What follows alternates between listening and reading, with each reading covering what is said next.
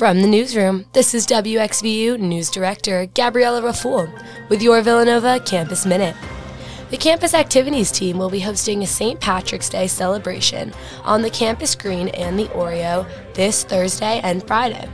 The celebration will include carnival games and Quizzo on Thursday night, followed by a Kappa Delta Shamrock tournament on Friday afternoon, as well as food trucks, fire pits, and live Irish music on Friday night.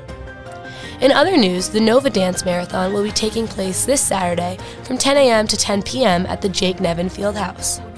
As the culmination and main event of Nova Dance, the Nova Dance Marathon is a 12-hour dance marathon celebrating the entire year of fundraising, awareness, and most especially, the Be Positive heroes.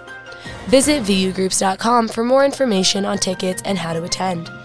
With this week's Villanova Campus Minute, I'm Gabriella Raful from the WXVU Newsroom.